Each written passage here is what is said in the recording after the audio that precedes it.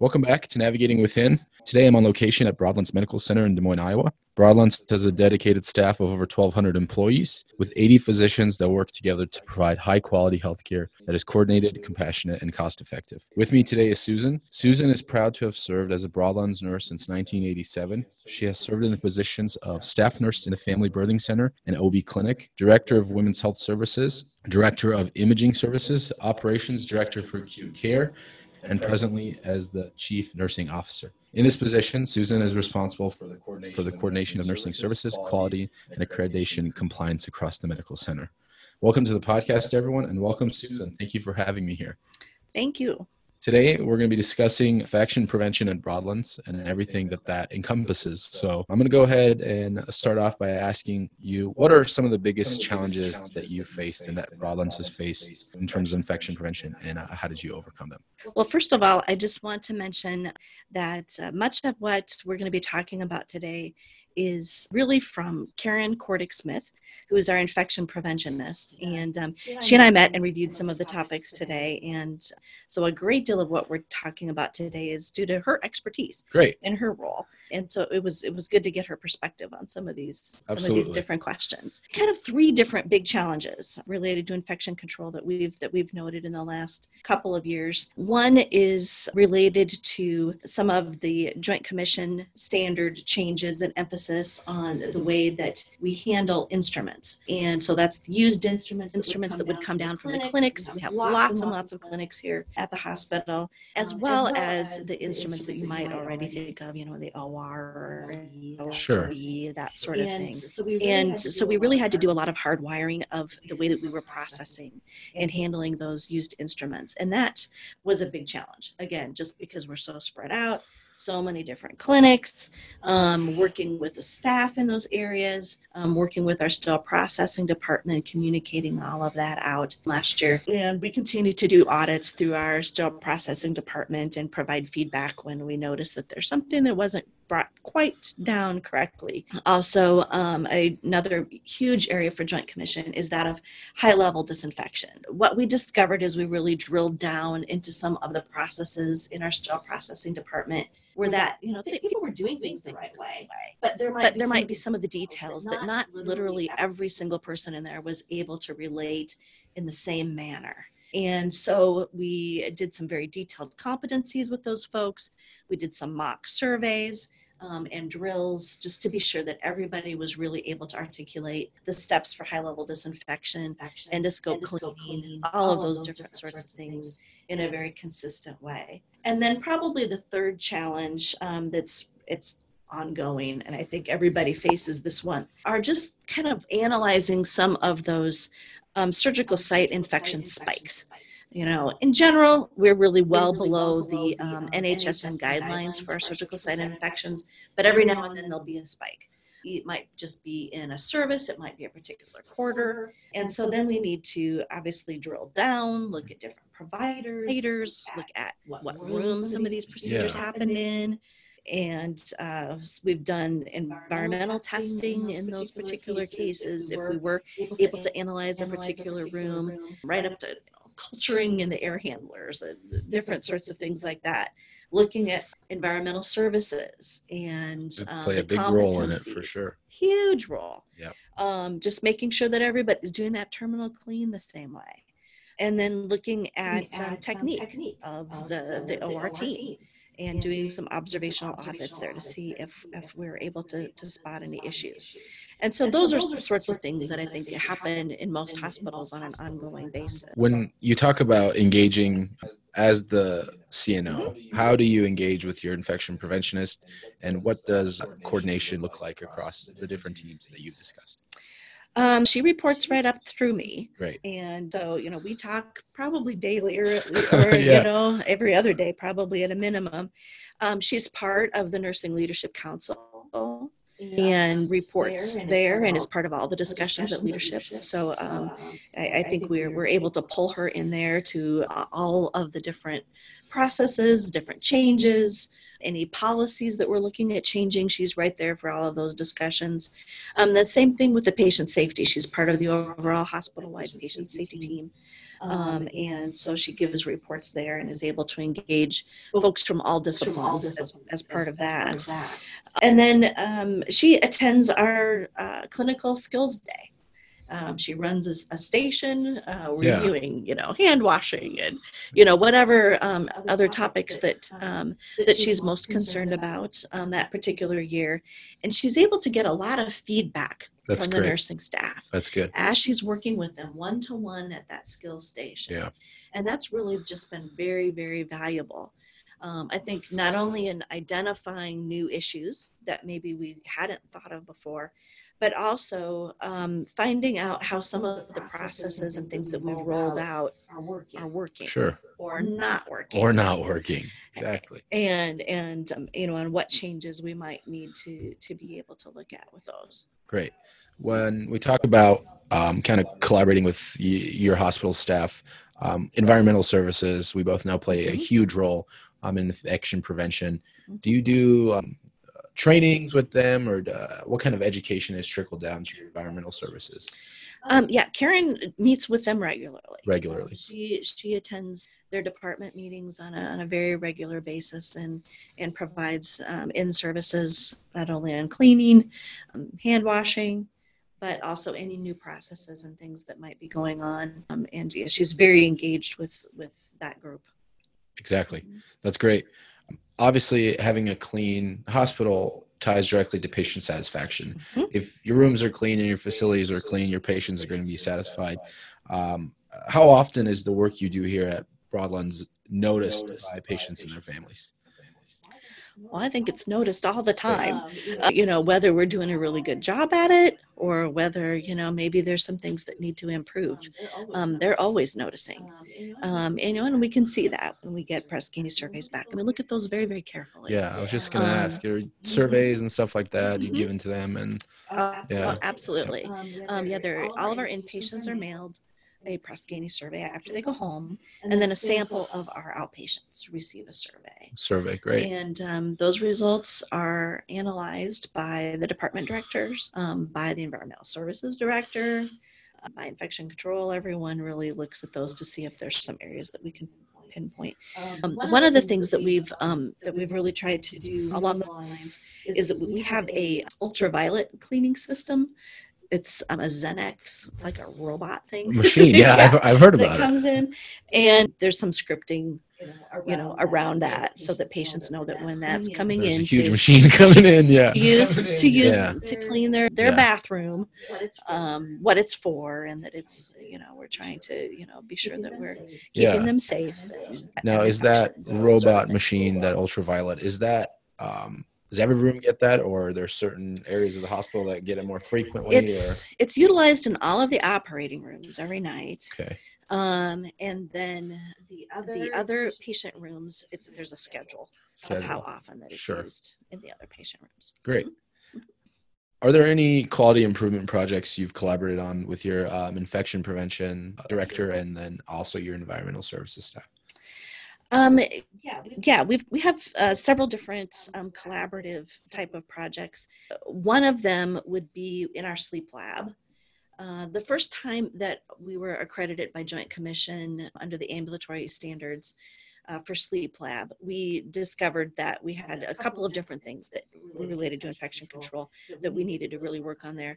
And one was just, again, getting the detail down of the competencies for how we were cleaning and disinfecting electrodes. This particular piece wasn't necessarily so much environmental services as it was the staff up there. Absolutely. But Karen really worked very hard with them and with their supervisor to be sure that those processes were, again, hardwired, happening every single time.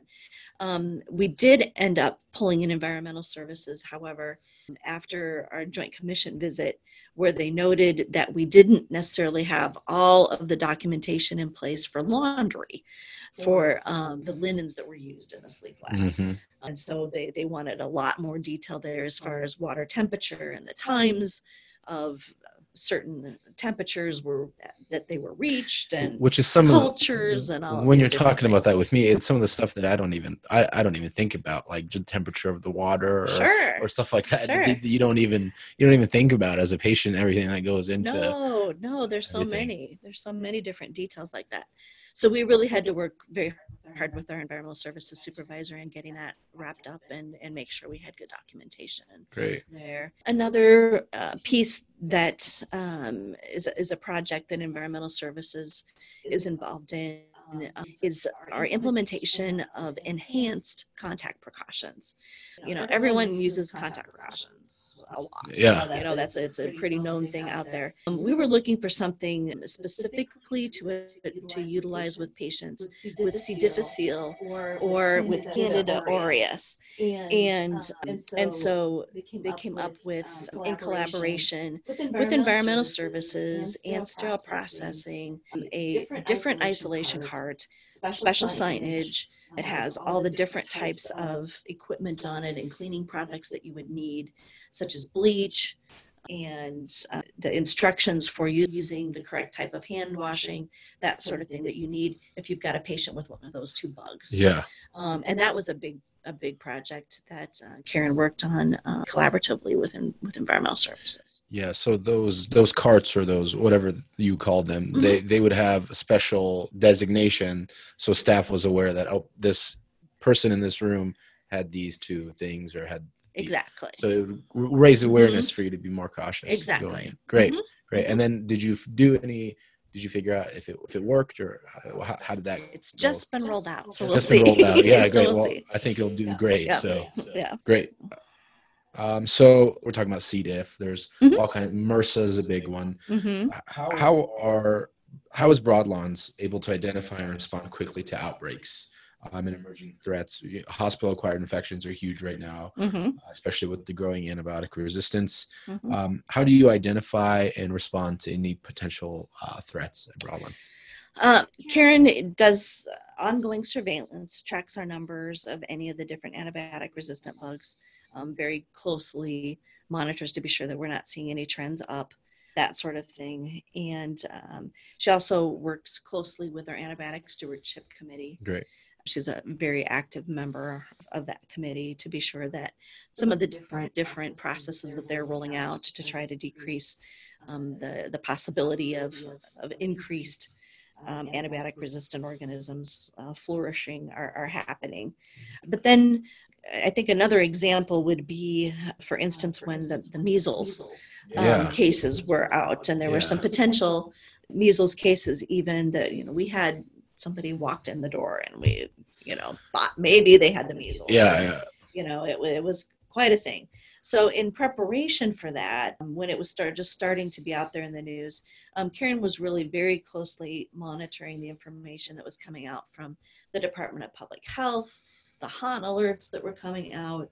As she got that information, she immediately sent that right out to leadership, so that all the clinical folks, our CMO, some of the clinic leadership, that everybody was aware that these things were out there and that these were the recommendations for what to do. Just keeping them informed, which is great. Yeah.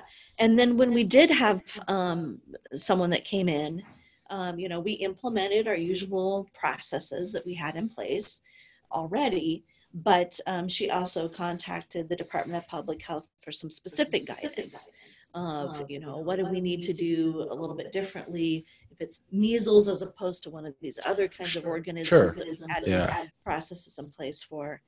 She made sure that we implemented those. We made changes on the fly. She communicated things out to people.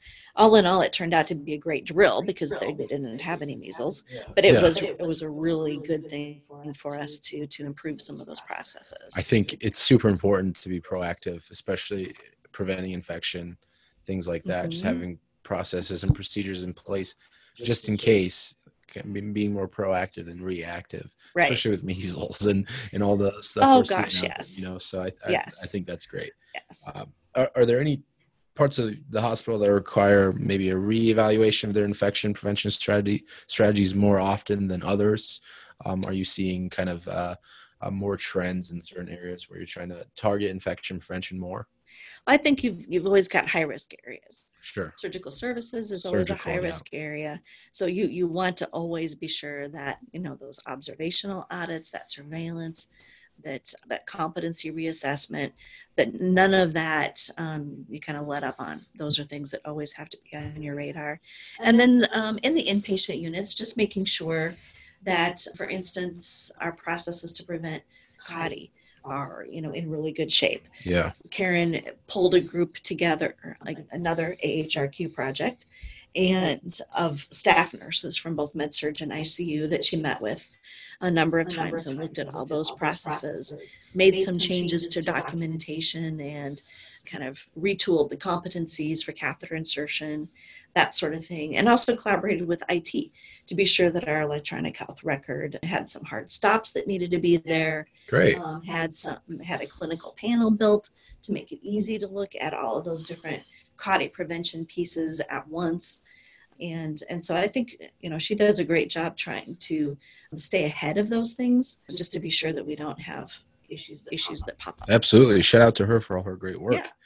Are there any specific staff that's kind of been a little bit more difficult to enforce some of these infection prevention strategies? I know most of the time physicians, we have ties that sometimes are more prevalent to infections because they're ties. You have a tie, you don't really ever take it off or wash it and stuff like that. Yeah. Lab coats. I read a recent study about lab coats Mm-hmm. and stuff like that. So are there any issues there? I don't think we've really identified any particular barriers at all here. Everybody's pretty team oriented, and they want the best Absolutely. for the patient. Absolutely. So. What about hand washing? Hand washing is one of those things that is super simple, but how does Broadlands educate their staff on hand washing? I know we mentioned before she had some type of what did you call it? It was kind of like a seminar. In our skills fair. Our annual skills fair. Fair. Yeah. She definitely has a station there for hand washing every year to review that. But there's posters all over. We've got some review in our electronic education system as well. And then we do audits of hand washing. And the trick with hand washing audits, of course, is that if people know that you're watching, the hand washing is going to be fabulous. Yeah. But what we've decided to do is have some of the folks that maybe could be a little more unobtrusive do some of those. So our respiratory therapists are great at doing hand washing audits. They're all over the hospital. Yeah. And they're supposed to be all over the hospital. So you don't think anything of it. As opposed to if I go out there and stand around watching, people, they know I'm looking at hand washing. Sure. So that's been a really good thing. And then we also have a clean hand survey that we give to patients, and just periodically to small groups of patients. They mark off that they saw people, washing their hands. Oh, okay. That they saw people. Oh, okay. Great. Yeah. Great. So that's good data. Yeah, absolutely. Well for us. I think the role that families and visitors have when it comes to infection prevention at hospitals is huge. So in your opinion, what role do families and visitors have at Broadlands when it comes to hand washing and other kind of hygiene things? And how can we educate patients and their families on the importance of hand washing and other simple techniques such as that? I think just being sure that they're aware of when that should be occurring, when they should be seeing staff doing hand hygiene. Not only in the inpatient units, but in the clinics too. Absolutely. And providing that information, having posters up, education, that sort of thing, role modeling it for patients. Great. Well, thank you for having me here today. It's been a pleasure talking to you, and you guys are doing some great stuff here at Broadlands in terms of infection prevention. So thank you so much. It was my pleasure. Of course.